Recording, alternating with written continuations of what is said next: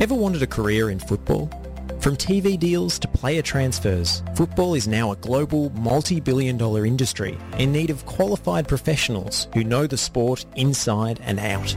Brought to you by the Global Institute of Sport, the Masters of Football Business is delivered by experts from Australia and around the world. Learn online with unique access to networking and guest speaker events at the iconic MCG. Be one of the first Australians to get a football master's degree. Apply now to start in February 2022. Learn more at gis.sport/FNR. gis.sport/FNR. Sometimes I feel, I don't know. Buona giornata, buona serata, buona giornata. There's not really time to relax and take an espresso for Juventus. You thought I forgot about you, didn't you? You thought I forgot about you, didn't you? Attaccare! Attaccare! Yes, indeed, attaccare. And welcome back to the Euro Show after a week off. We're back. Nick Tabano here and Josh Parrish here to go through all the action in Europe over the weekend. It's been action-packed throughout all the big leagues. Plenty happening. We'll even dive into the AFCON final this morning, which saw Senegal be crowned champions, defeating Egypt on penalties. They've got a bit of a quirk coming up in a few weeks' time. So it's not the last we'll see of that matchup in a high-stakes scenario. But Josh, welcome. It's good to be back. A lot's been happening in the world of football. Absolutely. We've got Aussies scoring abroad. We've got high-profile transfers coming through in a big way. And we've got a Serie A title race blown wide open by one man. Absolutely. One of the most beautiful footballers in the world to add to that, Mr. Olivier Giroud. What a stunning, stunning game. But we'll get to the Milan derby in Serie A in just a second, Josh. Let's start with a bit of Aussies abroad because it's been a big weekend for the Aussies. I mean, Aiden Hrustic started it all off the other morning, Sunday morning, came off the bench for Eintracht Frankfurt, led them to a 3-2 win over Stuttgart, scoring a double. I don't know if you've seen his second goal, but my God, what a volley from outside the area. Derek Ray loved it, and it's great to see after we all said it, he should have started against Oman last week in that, drab 2-2 draw against Oman. He just says, look, you know what, Arnie, this is what you're missing out on. And he comes out and he scores a double. It must be really cool as a younger footballer to be suddenly playing in Germany and have Derek Ray actually commentating your goals, because it must feel like you were scoring with yourself on FIFA. Yes, I genuinely think so. When you're watching the highlights, you're probably like, oh my goodness, this is surreal. This is not just happening in a video game, it's actually happening in real life. Yeah, he came off the bench and scored twice. They were both off set pieces, if I'm not mistaken. Sort of top of the box, and especially that volley into the ground. Fantastic technique on the side volley, and that's obviously one off the training ground, because there's no way that they would have crossed to him in that position unless they'd practiced it. And it seems as if these teams in Germany have really taken Ralf Rangnick's message to heart in that 33% of goals in football come from set pieces. So let's spend a third of our training time on them. And Aiden Hrustic, with the fantastic technique he has with his left foot, is the beneficiary of that. So great goals. Well, Oliver Glasner, their manager, has benched Hrustic as well. So Arnie's not the only one that hasn't been giving Hrustic the starts as of late. We know that Hrustic started the season like a house on fire in the Bundesliga, but then once they brought in a few other players, he found himself on the bench. They haven't been able to find a way to start him and Jakic together. We know our good friend Ante Jukic has been clamouring for it on Twitter to finally free the both of them and have them playing together. We saw a sample size of it in that 3-2 win over the weekend once Hrustic came on in the second half, and how the game changed. Maybe this is the performance that could springboard him back into the starting 11 going forward. Well, it's tough because Jakic has been outstanding since he signed. Sebastian Rode is the one with the name recognition because he's come from Bayern Munich and Borussia Dortmund. And obviously he'd be on bigger wages than Hrustic, you would imagine. And then Djibril Sow is a Swiss international. He starts for the Swiss national team most of the time. So competition for places in that three-man midfield is pretty intense. And because they play 3-5-2, there's no other place in the team for Hrustic. He can't slot in on a wing because they're playing wing backs, and there's no way Hrustic is going to play as a wing back, right? So, the only other position for him would usually be cutting in off the right in a front three, and they play a front two and wing back. So it's just those three positions in midfield that he's contesting, and that's probably the strongest area of the park for Eintracht Frankfurt. So it's a tough ask, but with a performance like that, you'd have to think he's in the mix for a start next game. Absolutely, and it's quite exciting to see at least that, we've got our Aussies overseas playing well, but obviously not even just playing in a Big Five league and doing that as well. The other one this morning, though, we've got to touch on is a guy that we all were marvelling over during the international break, and we have for quite some time, is Tom Rogic. A double against Motherwell this morning. Some talk, in the aftermath about the fact he's out of contract at the end of 2023. It's not the first time that Tom Rogic has been linked with a move away from Celtic throughout his tenure in Glasgow. But another win for Celtic, backing up that old firm with a big win on the road, an expected win for them. And they're flying now towards what looks to be a title-winning season. I mean, Rangers did win 5-0 against Hearts. We know that Hearts obviously have a few Aussies of their own in Nathaniel Atkinson and Cam Devlin. But Celtic at the moment are just flying on a different level right now. Yeah, and the starting lineup was all guns blazing from Ange Postecoglou. He did rotate a couple of players. Juranovic came out, the right fullback, who was so good against Rangers in the Old Firm derby. And Tom Rogic came back in for Matt O'Reilly, who, there's big competition for places there now. He was signed unheralded player from MK Dons, I believe it was, for $2.5 million. Excellent set piece taker, good technique.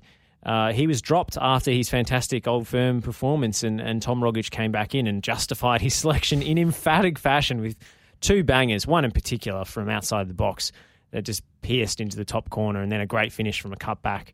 For Celtic, doesn't seem to matter who plays or in what position. It all just seems to be clicking for them at the moment. After a tough start to life, Ange Postecoglou has really worked out what makes this team tick, and they've adapted to his methods more importantly. And 3-0 against Rangers, 4-0 against Motherwell. They're top of the table now by a point, and they deserve it. Yeah, well, I'd love to hear your thoughts listening at home on the Twitch, wherever, Facebook Live, and let us know your thoughts on Tom Rogic, on Celtic. Put a question out to you, Josh, but also to those listening at home. With Rogic coming out of contract at the end of next season, where can you see him ending up? Can you see him extending at Celtic? I mean, he's almost been there now for a decade. It's amazing to think that he's literally been there his entire footballing career since leaving the Mariners and having a short 6-month spell at Melbourne Victory where he, was riddled by injuries before the 2014 World Cup.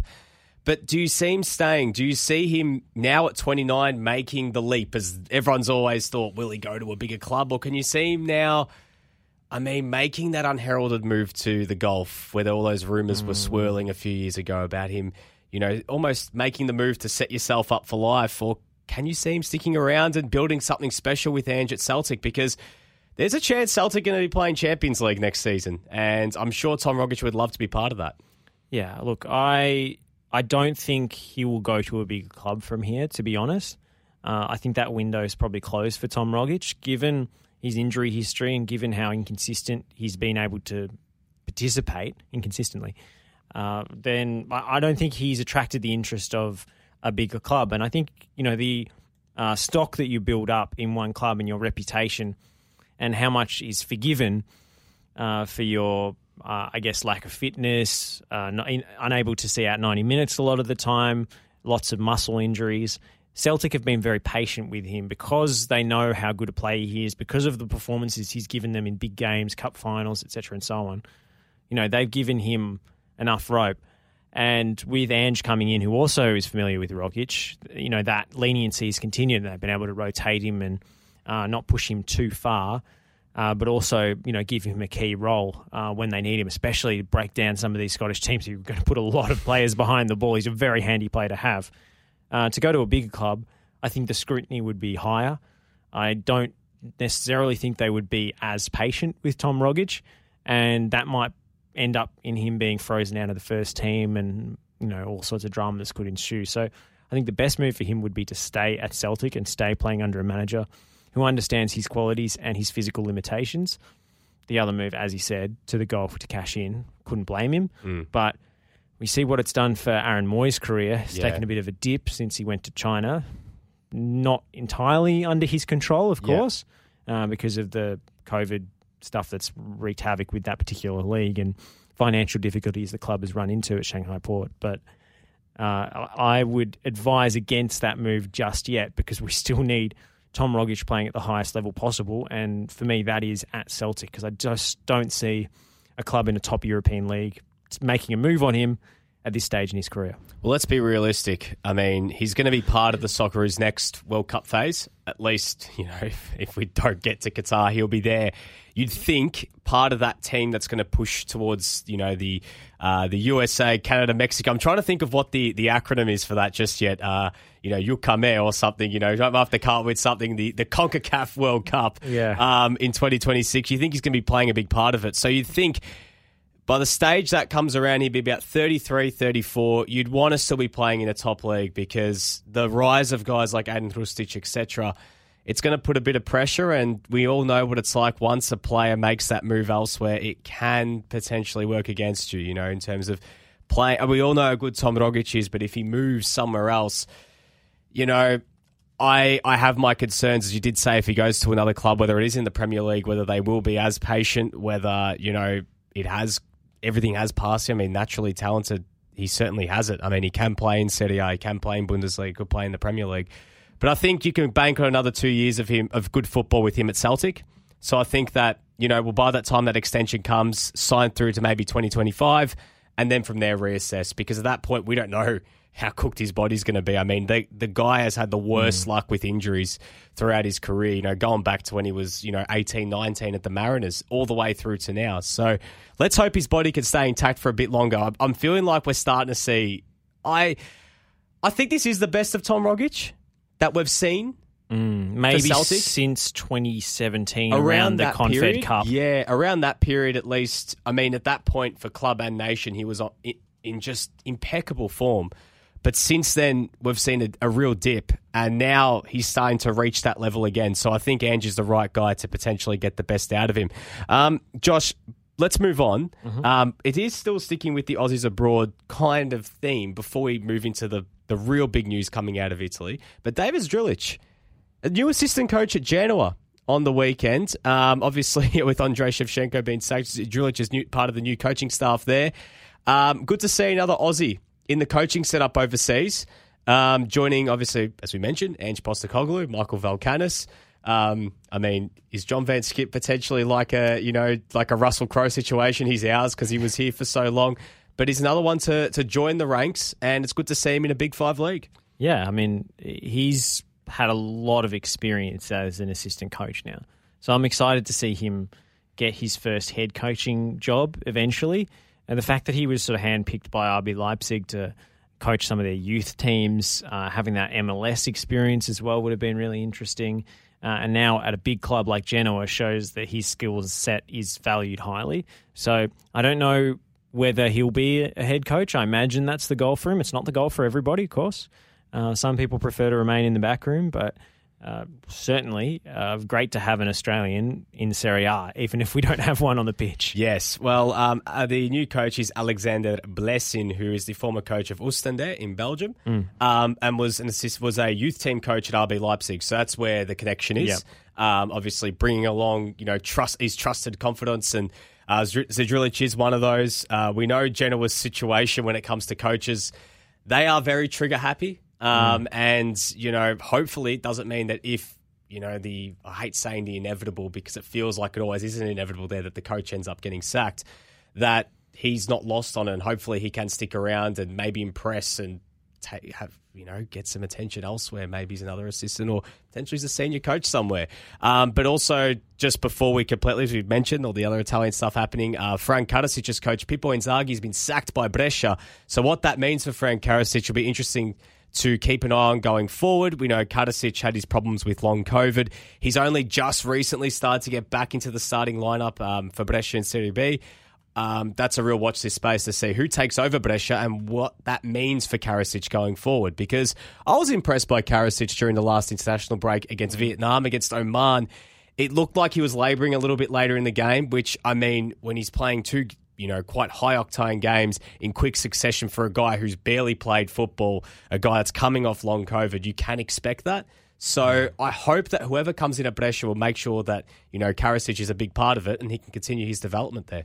Yeah, of course. It was notable, his absence, and Australia suffered for it. As you say, did flag late against Oman, as many players did, and ended up giving away the penalty. So it wasn't a good night for Fran Karasic, but Brescia, third in the league in Serie B, pushing for promotion, just 2 points off the top. You think it's a bit harsh, the decision that's been made there. So hopefully he stays in the first team. It doesn't seem to have been their defending that's been a problem recently. They've only conceded 21 goals in 21 games, which isn't too bad at all. So, you wouldn't think there'd be a huge shake-up in that department, especially when he's a current international player. But as I say, I don't watch Serie B, so I can't comment specifically. And neither do I, Josh. So as much as I'm a Serie A enough, I don't watch Serie B. Yeah. And, so it is surprising to see Inzaghi go. It's another coach that they're another trigger-happy Italian boss. Who would have thought? Massimo Cellino has moved on. So despite them being third, it looks like Inzaghi is out the door. Anyways, let's move on to the big news coming out of Italy. Milan derby on the weekend. It was the game that was going to either end the title race or resurrect it, and it did the latter. I mean, a crazy final 20 minutes of that game. Inter looked like they were cruising, 1-0 up after Ivan Perisic put them ahead. Simone Inzaghi, the brother of Pippo, decided he was not going to push for a second. He was going to sit back, make a lot of defensive changes, brought on the likes of Di Marco and Damian and look to try and, clog things up and sit back, which is very unlike Inter. They say, don't always change. If it's working, why change it? And if it ain't broke. Yeah, if it ain't broke, don't fix it. And Milan, we know them. Their attitude under Stefano Pioli has been just a sensational attitude. Never say die. They're always pushing. They're never out of a game. And they proved that. They hadn't created a hell of a lot before those 10 minutes. Olivier Giroud barely touched the ball. But with two of his touches, as Manuel, the co-commentator, said on beIN Sports on the weekend after his second goal, he's had 4 touches, but 2 of them have landed in goals. I don't know if that was an accurate assessment. I think he had more than 4 touches, but 2 amazing. Well, I mean, the first goal, right positioning. But the second goal, the touch to wrong foot De Vrij and create enough space for him to whip around on his left foot and curl the ball past Handanovic was vintage Olivier Giroud, to say the least. And as a result, Milan are now back in the title race, a point behind Inter. Napoli winning on the weekend gets them back within a point of Inter. Obviously, Inter have that game in hand. But boy, it's going to make for a fun few months in Serie A. You mentioned Inter being the negative ones in this match. They're not the team that started Franck Kessie as a pressing number 10 to try and stop Marcelo Brozovic playing. Yes, and it seemed like this has been the case a few times with Stefano Pioli. For a coach that likes to play on the front foot, sometimes he comes out with very conservative tactics in big games. And the Kessie one didn't surprise me one little bit. For a bit of context, obviously, Marcelo Brozovic is arguably the best defensive midfielder in the world, but I don't think he required a man-marking job in that game. Kessie played as a 10 prior to AFCON against Empoli and scored a double. Obviously, against Empoli, he's going to be afforded a lot more space, a lot more opportunities inside the box. And Kessie's a pretty good finisher. That's one thing that's a real underrated trait of his. But Brahim Diaz being out of form, I saw the reasoning why, but it failed miserably in that kind of game because when Milan were breaking on the counter-attack, when you had Kessie and Olivier Giroud through the centre, it was very slow. There was no movement, bar Rafael Leao on the left-hand side. And then they made the change. They brought Brahim Diaz on. And just like that, Milan were looking more lethal going forward and the game completely changed. So Kessie came off in what minute was it, roughly? It was around the hour mark. It was before the hour mark. Okay. Yeah. So the game did shift at that point, but up until the 75th minute, up until the Giroud goal, which is basically a huge chunk of Milan's XG for that match, they were on 0.4 expected goals. Yeah. So they were playing it pretty cagey up until that point, even though they were a goal down before the first half ended. So I think it was Inter here who shot themselves in the foot, really. Yeah. Especially the equalising goal. I mean, the winner, you can say whatever, but the equalising goal, the way that Alexis Sanchez gave the ball away there and the positioning of his teammates, just totally suicidal. Like, football's a team game, and there's a reason you have midfield lines, defensive lines, and attacking lines. They had not 3 lines, but 2 in that phase of play. And even, they had 4 players running blindly ahead of the ball when Sanchez wasn't even facing forwards. No one offering laterally for him. Yeah. and then just a line of defenders, and not even a straight line, a staggered zigzag squiggly line that had no hope of even playing an offside trap. Yeah. And there was about 30 to 40 metres in between those two neat lines of squiggly lines of players, and you just got to watch it, but it just looks shambolic the way the ball is turned over there, and the situation that Inter find themselves in. And even the chasing back of the forward players looks very lethargic and half-hearted, and the defenders don't organise, no one steps up. It's an absolute disaster. So Inter shot themselves in the foot in this game. They could have ridden this out, and instead they coughed it up late, and they only have themselves to blame. Well, once they gave Milan a sniff, once that equaliser happened, there was no turning back, really. And it just seemed like the energy in the Sun Citadel changed. The Milan fans to the right of screen where Milan scored both goals really started to... the noise started to lift, and you felt that the players really fed off that. Giroud... We talk about him bustling Alexis Sanchez out of the way. That looked like straight out of the training ground at Arsenal back in the day. Two former teammates. Giroud with a hip and shoulder, won the ball back. And to be honest, it looked like Milan were going to fluff that play up because Diaz had Junior Messias to his right. He ignored it, scuffed his shot, and Giroud was in the right place at the right time to turn the ball home. But to give Milan credit, I mean, this in the past, I've probably said this that many times during this Pioli period. These are the games Milan used to lose just constantly in the period between them making the Champions League in 2014 and the period before last season. They would cough these games up. They'd go behind. The heads would drop. They'd never find a way back. Under Pioli, you can just tell the attitude, even in games that they've lost, they are always in the game. They are always pushing. They are always, fighting. They're a confidence team. Once one goes in, you just think, when are the next one or two coming? And, I got to say, before Giroud scored those goals, despite the fact Milan didn't have Zlatan, didn't have Rebic, I thought he was going to get benched. He barely involved himself in the game whatsoever, which I still think, despite him scoring both goals, he's not Milan's answer up top, as much as he has that quality to score those two goals. It was just, right place, right time, and you got to give credit, to the players behind it, because the likes of Diaz coming on and having that big half an hour is so big for his confidence, coming off long COVID after the start of the season he had, and it was really disappointing to see his drop-off, but that game, he looked reinvigorated. Looks like that international break kind of did him well, them not playing, having that week off, him coming off the bench maybe might actually be the answer, coming up against tighter legs. Sorry to interrupt, but what is it about Olivier Giroud that no big club is willing to stick with him as their first choice number 9? Everyone's always looking elsewhere for a slight upgrade, but he always delivers. He said it was right place, right time, but Olivier Giroud has made a career out of being in the right place at the right time. It's an interesting one because his per 90 goal numbers are sensational. They are sensational, but the way Milan want to play, it doesn't suit. Milan want to press, if Milan want to press, you can't have a guy like Olivier Giroud leading that press. You want Ante Rebic leading that press. And I know that Pioli has lived and died by Zlatan Ibrahimovic. I'm going to say the corpse of Zlatan Ibrahimovic, because despite the fact he's their top scorer, you can tell now, like, the knees are clicking, It's a bit weekend at Zlatan's. He's struggling a little bit. Like, he's got the quality to play 20 minutes, half an hour, and really, and pop up at the right time, but you don't want to be banking him in every week.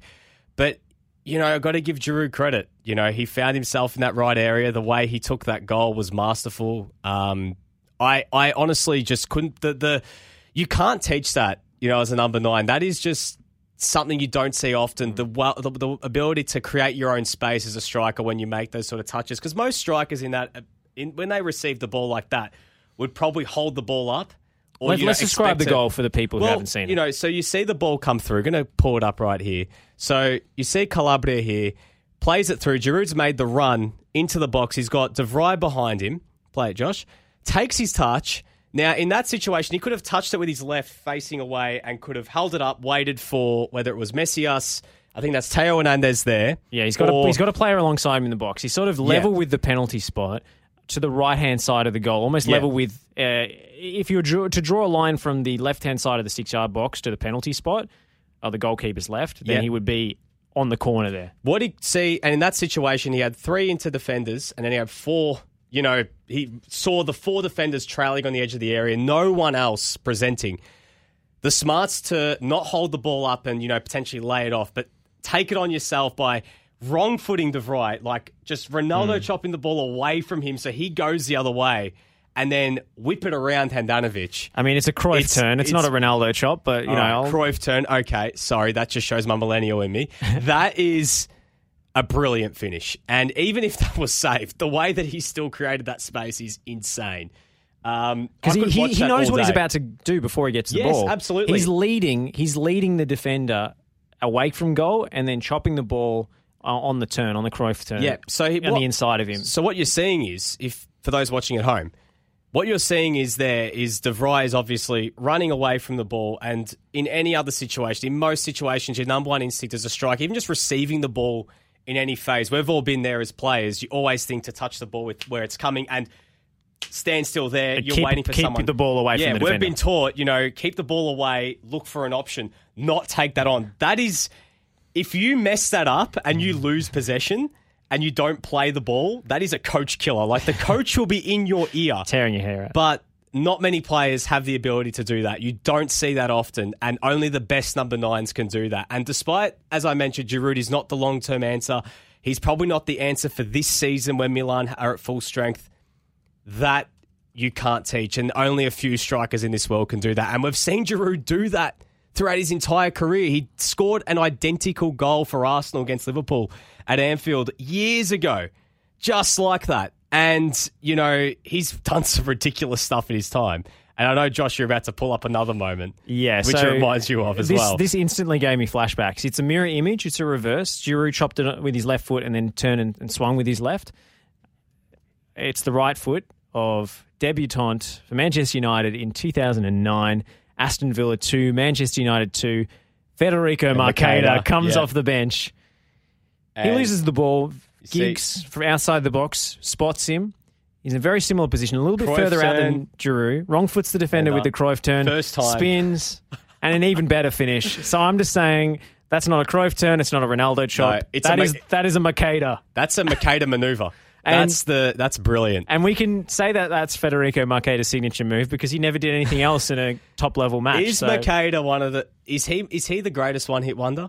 I mean, to be honest, he hasn't actually faded into total obscurity. Obviously, he hasn't done anything in Serie A or the Premier League since he had that burst and since he scored a couple of goals for Manchester United in that title run. But for Panathinaikos in Greece, he's a regular goal scorer and has made over 100 appearances. Wow. So, he's found a home in Greece in the last 4 years and well done to him. I mean, it's not everyone's destiny to be a top-level Premier League striker. So how long until Western United sign him? I would actually love that. You know what? For the value, and I think as well, just this is a shout-out to Macheda's management, if you're listening, if potentially listening, I would love, he would have a fantastic story. I think his story, just from playing under Sir Alex and how, he's been able to still forge a career despite being labelled as a flop, has been unbelievable. And I'd love to hear all of that. Because imagine, I was so young back then. I think I was maybe 11 years old, but I even remember the hype. People say, this guy is going to be the future of Manchester United, the future of Italy. There was so much hype around this guy. He never then went on to play for Italy. Maybe played a handful of games for Manchester United.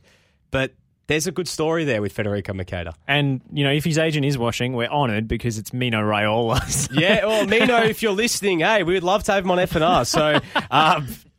the feelers out there. The request is there. We're naming that manoeuvre the Macheda. It's done with, but Giroud, well done on emulating one of the greats. Anyways, moving on to another big game in Serie A this morning. Juve's new Big Two debut, Dusan Vlahovic and Denis Zakaria.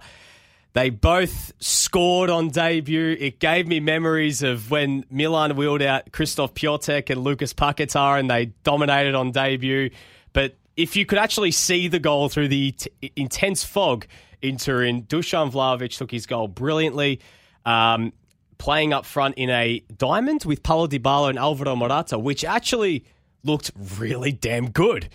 Dare I say it, I think Allegri has found a way to fit all three in the team. I was a skeptic in thinking, one has to go, but it worked. And, 4-3-1-2 is Allegri's, that's the formation he used at Milan.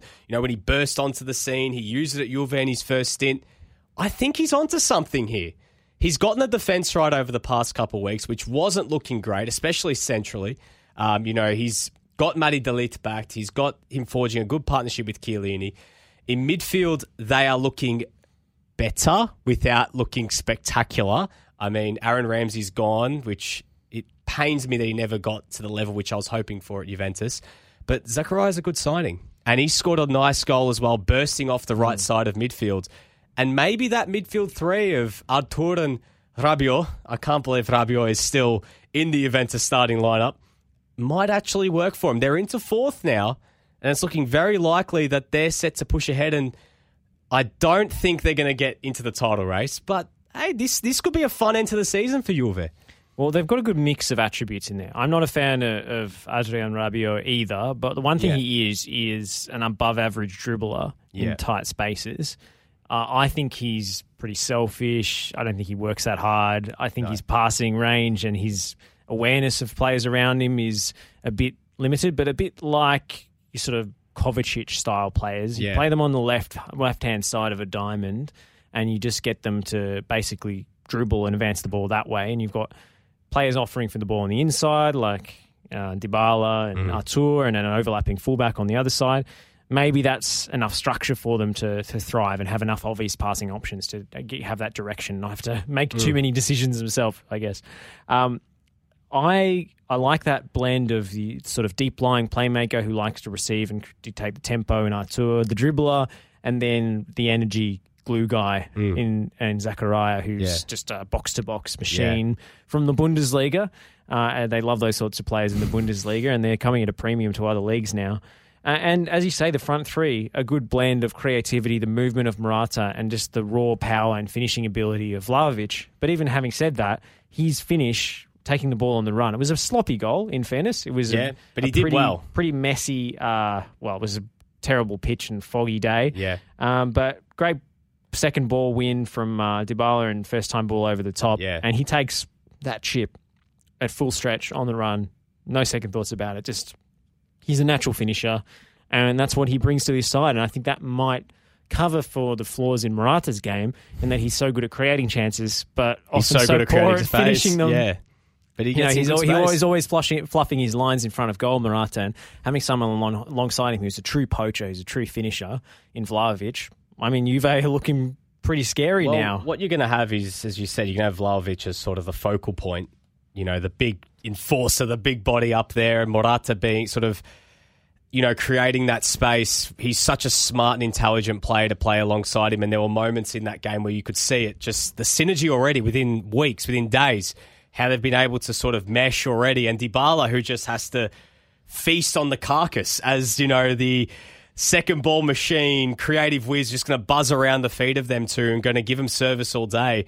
It looks like it's going to be a really exciting front three, but also this works because Juve losing Chiesa for the rest of the season and having flaws out wide, it masks that. They don't have to start Bernardeschi anymore. They don't have to push, Alexandro or Di Silio playing as, wing-backs, or Danilo in that sense, or play Rabiot out wide, which we saw, it didn't work, or Weston McKennie for God's sake. They can actually now go with those three and then just work out, all right, now we just need to find the best mix in midfield. I think that those three might be the way forward. I thought Artur was really underutilised in that first period of time. I thought, especially this season, he was completely frozen out for months, and now suddenly he's done something to redeem himself. Yeah, with Bentancur now gone, it opens up for him. So I think that this is a good opportunity for him because it looked like he was gone. Yeah, it's been a crazy turnaround for Artur. I mean, remember when he was signed, he was basically swapped for Miralem Pjanic, and it was essentially interesting deal. A strange financial maneuver in order to balance the FFP books for both clubs because you take an incoming transfer fee and you apply it straight to your accounts. But what clubs do with player signings is because they view players as assets and not one-off purchases, they actually divide the player's transfer fee year by year over the course of the contract they've signed. So if you sign for someone for 100 million euros and you sign them for a 5-year contract, you can actually say 20 million, 20 million, 20 million. Like in installments. Installments over the 5 years on your books in terms of financial fair play. So even though you're actually, paying that money up front, which is a bizarre creative Zark work, accounting measure. And, it doesn't really reflect well on the game, the fact that Artur and Miralem Pjanic basically swapped clubs for a comparable fee. There was only about 10 or 20 million difference between the two players. And they're very similar players, really. Yeah.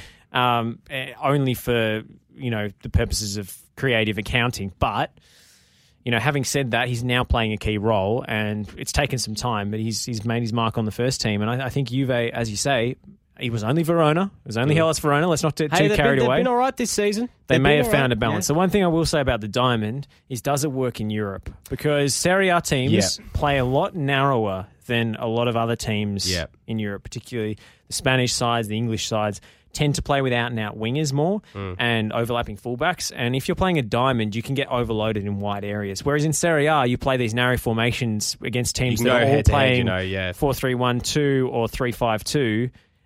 You've only got basically two players out wide in each team. So that's one kind of mismatch, I think, that maybe has pointed to Allegri's lack of success in Europe and haven't been able to get over the hump. This happened, I remember back in the day when he was, first at Milan, those first two seasons when they got outplayed by Tottenham.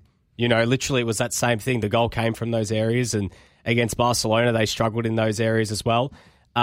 Those games against Villarreal are going to be an intriguing watch. I mean, Villarreal haven't, set the house on fire this season, but we know what Unai Emery's like, and he's going to have something planned for that game. So that's going to be an intriguing watch in itself. Just before we go to a break, in terms of some of the other big results, because we'll get to AFCON in just a sec, Atalanta dropping points on the weekend, 2-1 loss against Cagliari last night. Napoli 2-0 win against Venezia. Victor Osimhen back on the score sheet. Great to see. He's wearing the Batman mask at the moment to help his facial injury, so it's great to see him back out there. If other leagues around you've been keeping your eye on in Ligue 1, PSG 5, Lille 1. They're steamrolling to the Ligue 1 title. No surprises there. Dortmund 2, Leverkusen 5. So Dortmund now are 9 points behind Bayern Munich. And we said it 2 weeks ago, it was a matter of when, not if, Bayern would eventually kick away in that one too. So it's looking like Serie A is the only title race that is still alive right now. Because we know City are basically home in the Premier League as well. Yeah, it's certainly wide open between a few teams there. You mentioned Napoli. That game, just for people who like football minutiae, had a goal in the 100th minute. We got to triple digits. So something weird's happened when that happens, and I think it was the red card in the 95th minute that ended up elongating that stoppage time. But Andrea Petagna scoring the rare 100th minute goal. Yeah, and for those obviously as well, if you want to have a look at interesting red cards, just go and have a look at Teo Hernandez's red card in the derby. The most professional red card you'll ever see in the last 20 seconds, just chopping Denzel Dumfries, who've been going at each other all day, just getting all his frustration out. And then at the final whistle, if you want to have a look at this on Twitter, go and suss the sideline fracas between some of the Milan and Inter officials when Teo Hernandez was coming off and the Milan fans were celebrating. There was a guy in a wheelchair that was trying to get involved as well. So you see this whole fracas evolve, and this guy just comes wheeling in. You're like, Jesus, everyone's getting involved. It was unbelievable. And, you see Pioli, he's run on the field to celebrate with his team. Then you see him detour and 180 and go, oh my God, Teo's in trouble. There's 5 Inter guys that are about to, potentially hit him. So he's coming in there, dragging each other out. It was the guy in the wheelchair, the guy that Teo Hernandez just tackled, or? No. Because that was a vicious foul. Yeah. Professional is one word for it. Cynical is maybe another. Yeah. Brutal a third. And, also, if you like a bit of pettiness, go and suss Arturo Vidal's Instagram story. He posted the Serie A title, sort of the standings at the moment, and just said, buonanotte. So, no more meetings between Milan and Inter in the league. They might meet in the Cup, but not in the league. We can only hope. I want to see, I think they're on the same side of the draw, so I want to see another meeting in the semis because they'll play 2 legs. And that will be fun. So keep an eye on that. The Milan quadrilogy. I can't wait. I cannot wait for that as well. Let's take a break, Josh. Other side of this, AFCON and La Liga. Don't go anywhere. Sometimes I feel, I don't know. Buona giornata, buona serata, buona giornata. There's not really time to relax and take an espresso for Juventus. You thought I forgot about you, didn't you? You thought I forgot about you, didn't you? Attaccare!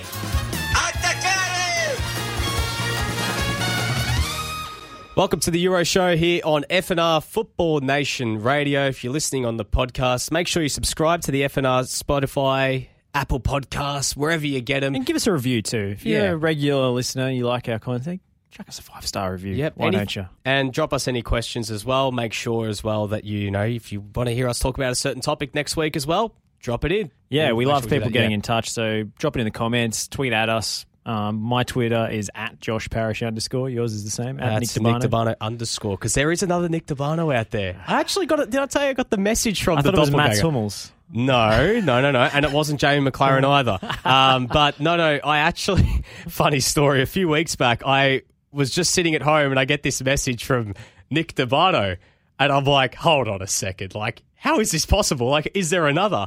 And it turns out there is someone, and he lives in Canada, and he said, you know, I've seen your name whenever I've had to, like, Google it for a resume, and I just thought I'd message you and say hi, and just let you know that I think he said he's a teacher, and he has, like, kids and everything. It was really wholesome. Yeah, shout out to other Nick Debano. Yeah, and if there's another Josh Parish out there, make sure you get in touch I think there's as well. about 17 of them, but I anyway. think you need to make a group chat with all of them, and just, like, you know, the congregation, like all the homers, you know, when they all meet at the front. There was a viral Facebook event not too long ago where all the I think all the Joshes in the world met up and had a pool noodle battle or something to see who could finally be crowned like King Josh. King Josh, the one person who could keep the name because there's too many.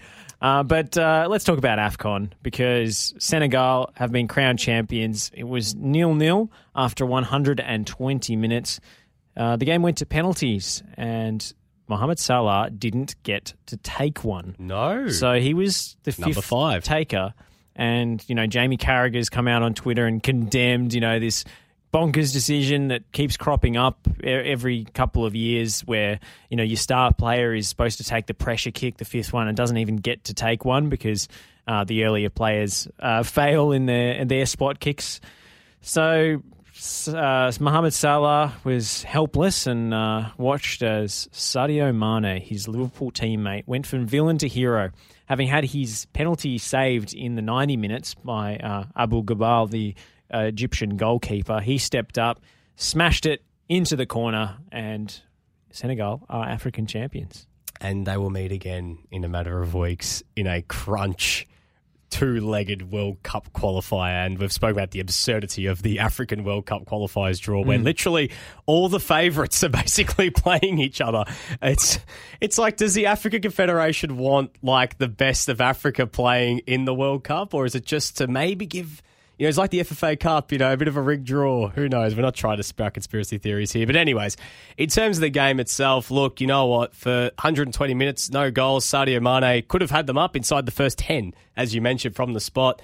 But look, you know what? Senegal have been the best team all tournament. It's been a weird tournament. I mean, a lot of the favourites, we're talking about that, they were bundled out very early.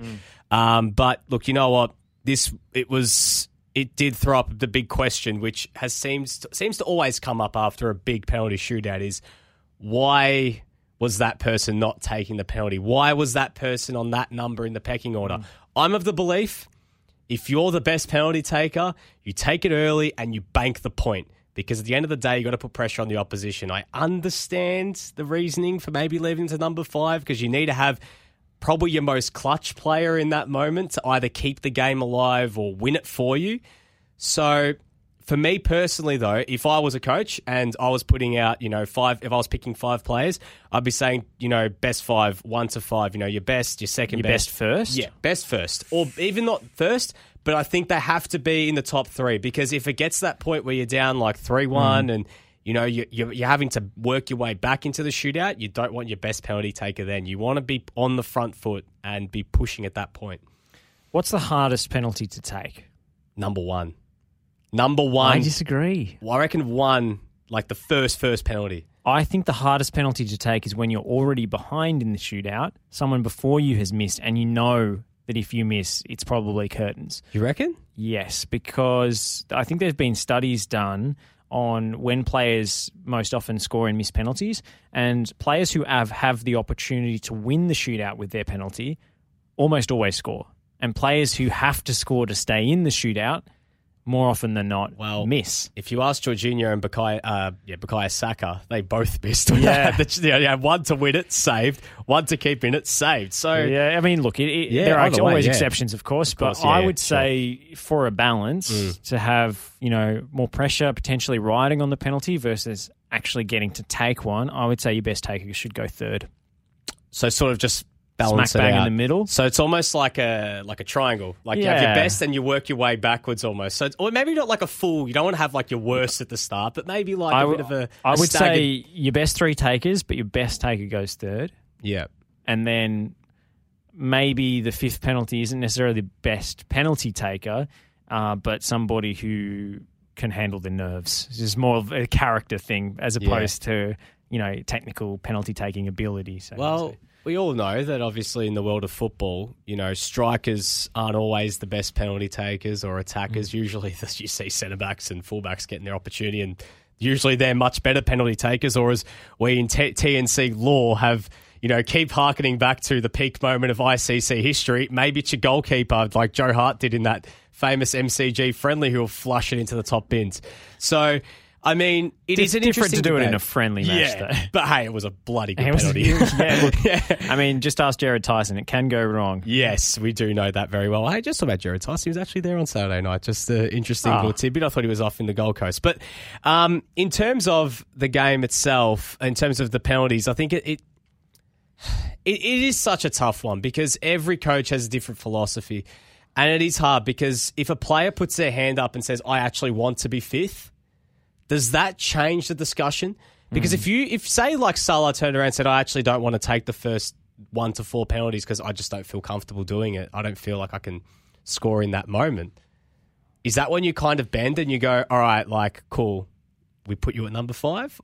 I honestly think the fifth penalty for a player in their head is more pressure because they're thinking, the game will be on the line. True. So I don't know if you get that situation necessarily. I guess so. I think this should be sorted in advance, by the way. Throwing out some hypotheticals out there. I mean, maybe there are exceptions for injuries or, players just not feeling it in the moment. But I think you should have your order sorted beforehand. But honestly, penalty shootouts, we always focus on the takers and the players who've missed. I think it more often than not comes down to the better goalkeeper. Absolutely. And that's why my money was always on Senegal in this match. Edouard Mendy. Because Edouard Mendy was between the sticks. And obviously, Abu Gabal is no slouch either. He saved one in regulation, obviously. But Mendy has proven himself to be one of the best goalkeepers in the world over the last 18 months to 2 years. So I'm not surprised that he's come up big. AFCON often comes down to a penalty shootout as well. So they should have been prepared for this. I think it's something like half of the last 20 finals or 10 finals or something have gone to 0-0 and gone to penalties. It's like there's some ridiculous stat. I don't have it offhand, but I remember there was one, I think about 10 years ago, where Zambia, beat Ivory Coast or Ghana in the final, and it was on a penalty shootout. It was some crazy, crazy penalty shootout. And I just remember because it was such a big moment because obviously Zambia, they are such a small nation. We haven't heard of Zambia since then, but the fact they won it in a penalty shootout, I mean, who knows? It's unbelievable. I believe you got the stat up in front of you. Yeah, well, this isn't so much a stat as a personal one from Jonathan Wilson, who often covers the tournament for The Guardian, and says, unless there's a goal in the next 15 minutes, which seems utterly implausible, and there wasn't, he was right, he was tweeting this during extra time, half of the 10 Cup of Nations finals I've been to will have been 0-0 and penalties. Wow. To which Sid Lowe replied, an entire continent would like you to stop going. He's missed a couple, but he's been to most of them, and this match, there's always so much on the line. But AFCON is also all about upsets, and we saw plenty of upsets in this tournament. So I think it's been a good one. Yeah. I would just say the best story to come out of this final for me was Aliou Cissé, the Senegal coach, who missed a penalty in an African Nations Cup final that they lost, and has now won as a coach on penalties. So that's redemption. That's the redemption that Gareth Southgate didn't get. Good. In terms of obviously underdog stories, what I was hearkening back to is this: when you look at this game, if you are curious and you want to have a look at old AFCON finals, this was also a 0-0 as well between Zambia and the Ivory Coast. You look at this Ivory Coast team that came out in that game. This was peak golden generation Ivory Coast. The likes of Kolo Toure, Sol Bamba, Sakatine, Zakora, Yaya Toure, Cheik Tiote, Gervinho, Solomon Kalou, Didier Drogba, Max Grader, Wilfred Boney, Didier Ikonen lost on penalties against Hervé Renard's Zambia. And it went to 8-7. So it didn't even have to worry if you were the fifth penalty taker. Both goalkeepers probably would have been thinking, oh my God, I got to step up. And the Zambia goalkeeper was actually number 5. Kennedy Mwini stepped up and scored the 5th penalty. So it goes to show, hey, you just got to have the medal for these big moments. And he did. So maybe you're onto something there. Fair play to him. Yeah. I mean, it must be confusing to celebrate after scoring a penalty and then remember, I have to go back in goals for the next one. But AFCON is always so good to watch. I think the highlight for me was when an outfield player had to go between the sticks because of the COVID case. situation, A highlight, but also a low light. Well, there's a great steal of that goalkeeper, makeshift goalkeeper with his hands behind his back in a one-on-one and then realising and having to go up and try and save it, force of habit.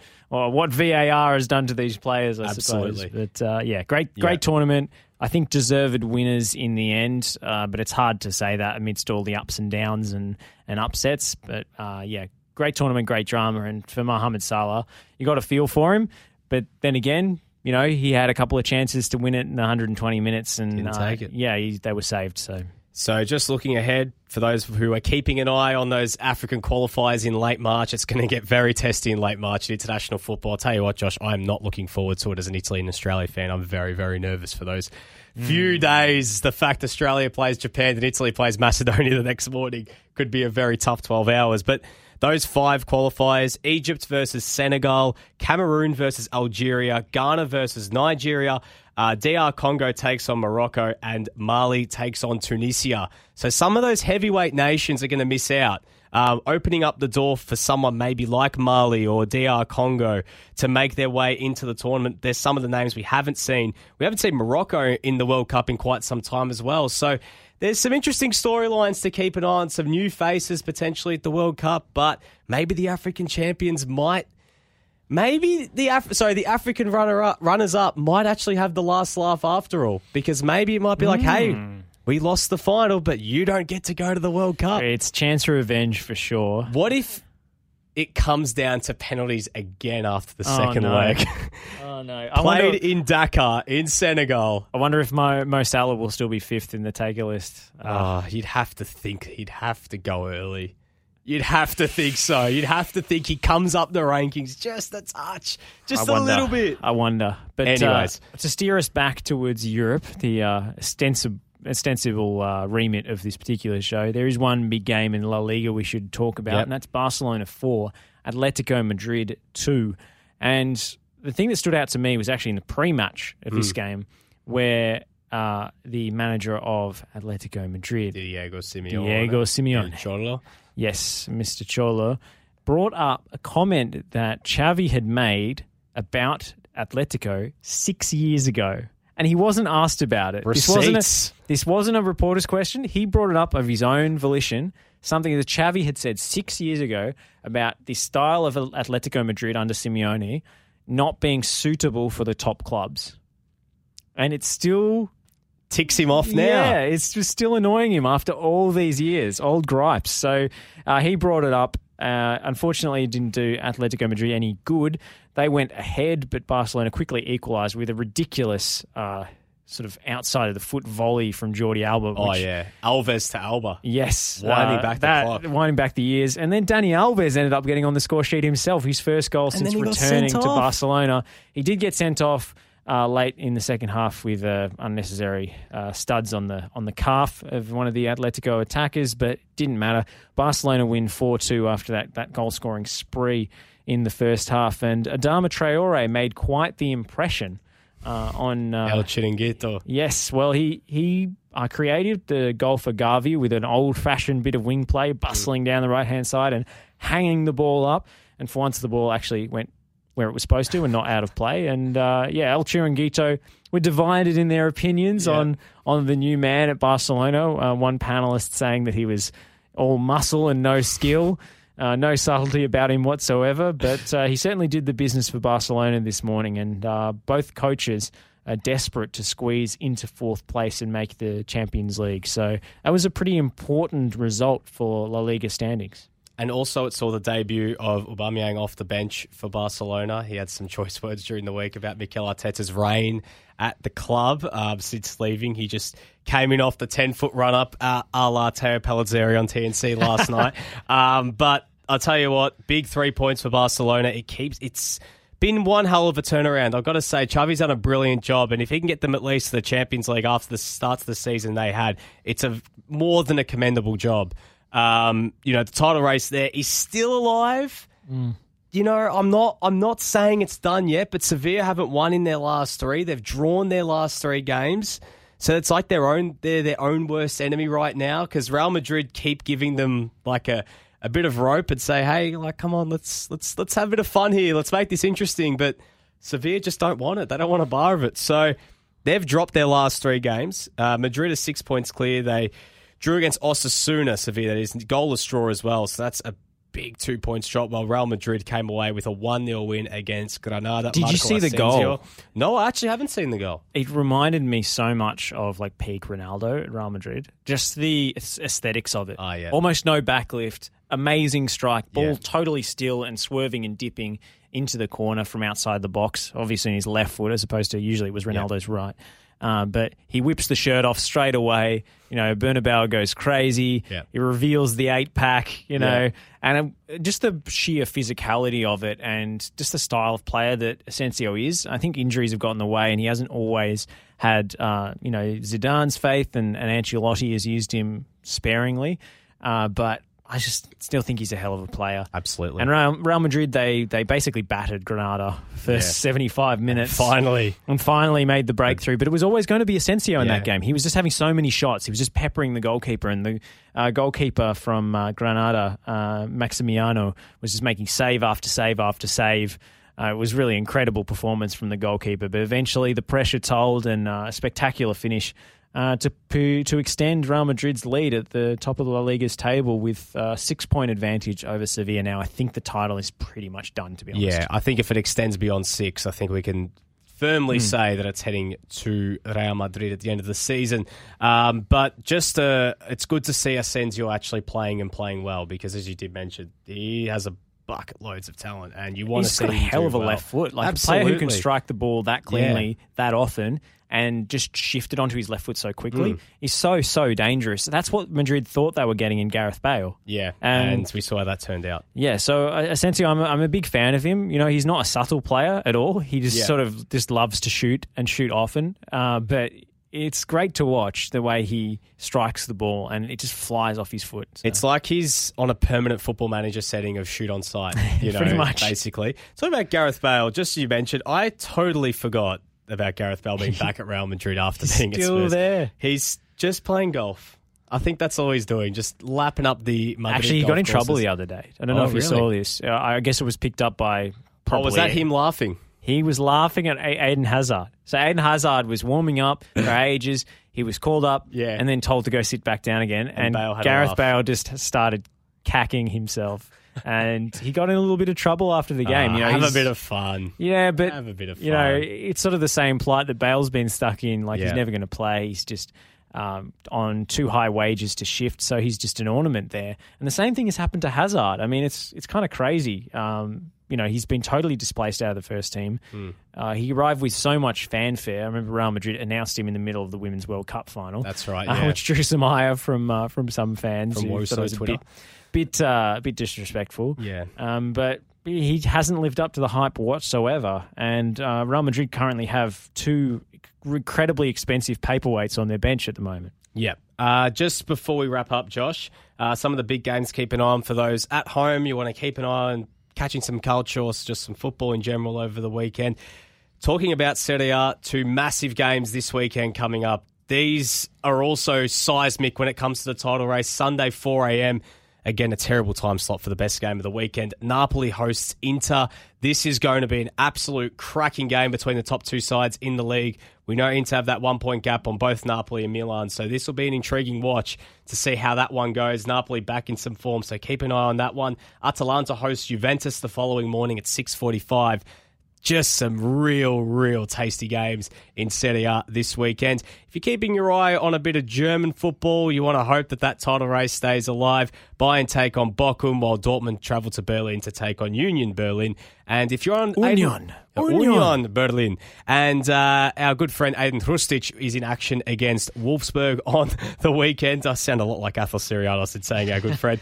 In La Liga this weekend as well. In La Liga. We've got Barcelona taking on Espanyol. It's a derby. It is. It's a derby, yeah. Oh, well, the Catalan. It's one of those. It is the Catalan derby. But as my Kool-Aid friend, my Barcelona season ticket holding friend Mark likes to say, Espanyol are not a team from Barcelona. There you go. They're an embarrassment, so they don't acknowledge them. Yeah. So it's, I get what you mean. Atleti take on Getafe. Villarreal versus Real Madrid. Massive game. Obviously, Villarreal can get some points in that one. It could give Sevilla a bit of hope. Just a little bit of hope in that one. And obviously the Premier League will be back in action. Nick Hughes, we all over that on Wednesday night. So keep an eye on that one. Tomorrow night, the Oz Football Hour. Chris McLaughlin from the BBC joining you guys. Yes, we cannot wait to talk some Fitbar with our Scottish correspondent, Chris McLaughlin from the BBC. He's going to be joining us from 6:45 p.m. Australian Eastern Time. That's going to be great. He's just great value. He knows everything there is to know about the Scottish top flight. So we're going to ask him about the Aussies, how they're doing over at Heart of Midlothian, about Ange and Tom Rogic, of course, and his review of the Old Firm derby. And we might even get into, I guess, the controversy that has engulfed a team in the second division in Scotland with one of their signings that has drawn a lot of ire from the community and even led to their women's team and one of their major sponsors actually ditching the club. They've since backpedaled on that, so I might get some reflections from him on the David Goodwillie controversy. That is quite an interesting situation evolving there. To be honest, I'd totally forgotten about David Goodwillie before that Wraith name Rovers came up. is the club. So. Yep, so make sure you tune in for that one from 6 p.m. tomorrow. A lot of Oz football to touch on. Massive weekend in A-League Men's. And we've got a rescheduling as well. So Radio Dub with myself and Pakua Frimpong is going to be on Wednesday. So that one's 6 p.m, followed by the Green Room at 7 and the EPL show at 8. So a triple bill on Wednesday, just the Oz Football Hour tomorrow from 6. The FNR Wednesday trifecta. Look forward to it. Obviously Thursday, State of Our Football Nation is back. But Josh, it's time for us to say goodbye. If you've missed any of it, you've tuned in late, make sure you head over to Spotify, Apple Podcasts, wherever you get them. Tune in. Give us a review, subscribe, let us know your thoughts, drop us some questions. We'll be back again from 6 p.m. next Monday. Plenty to look forward to in the world of European football. So for myself, Nick Tabano, and Josh Parrish, it's goodbye for now. Sometimes I feel, I don't know. Buona giornata, buona serata, buona giornata. There's not really time to relax and take an espresso for Juventus. You thought I forgot about you, didn't you? You thought I forgot about you, didn't you? Attaccare!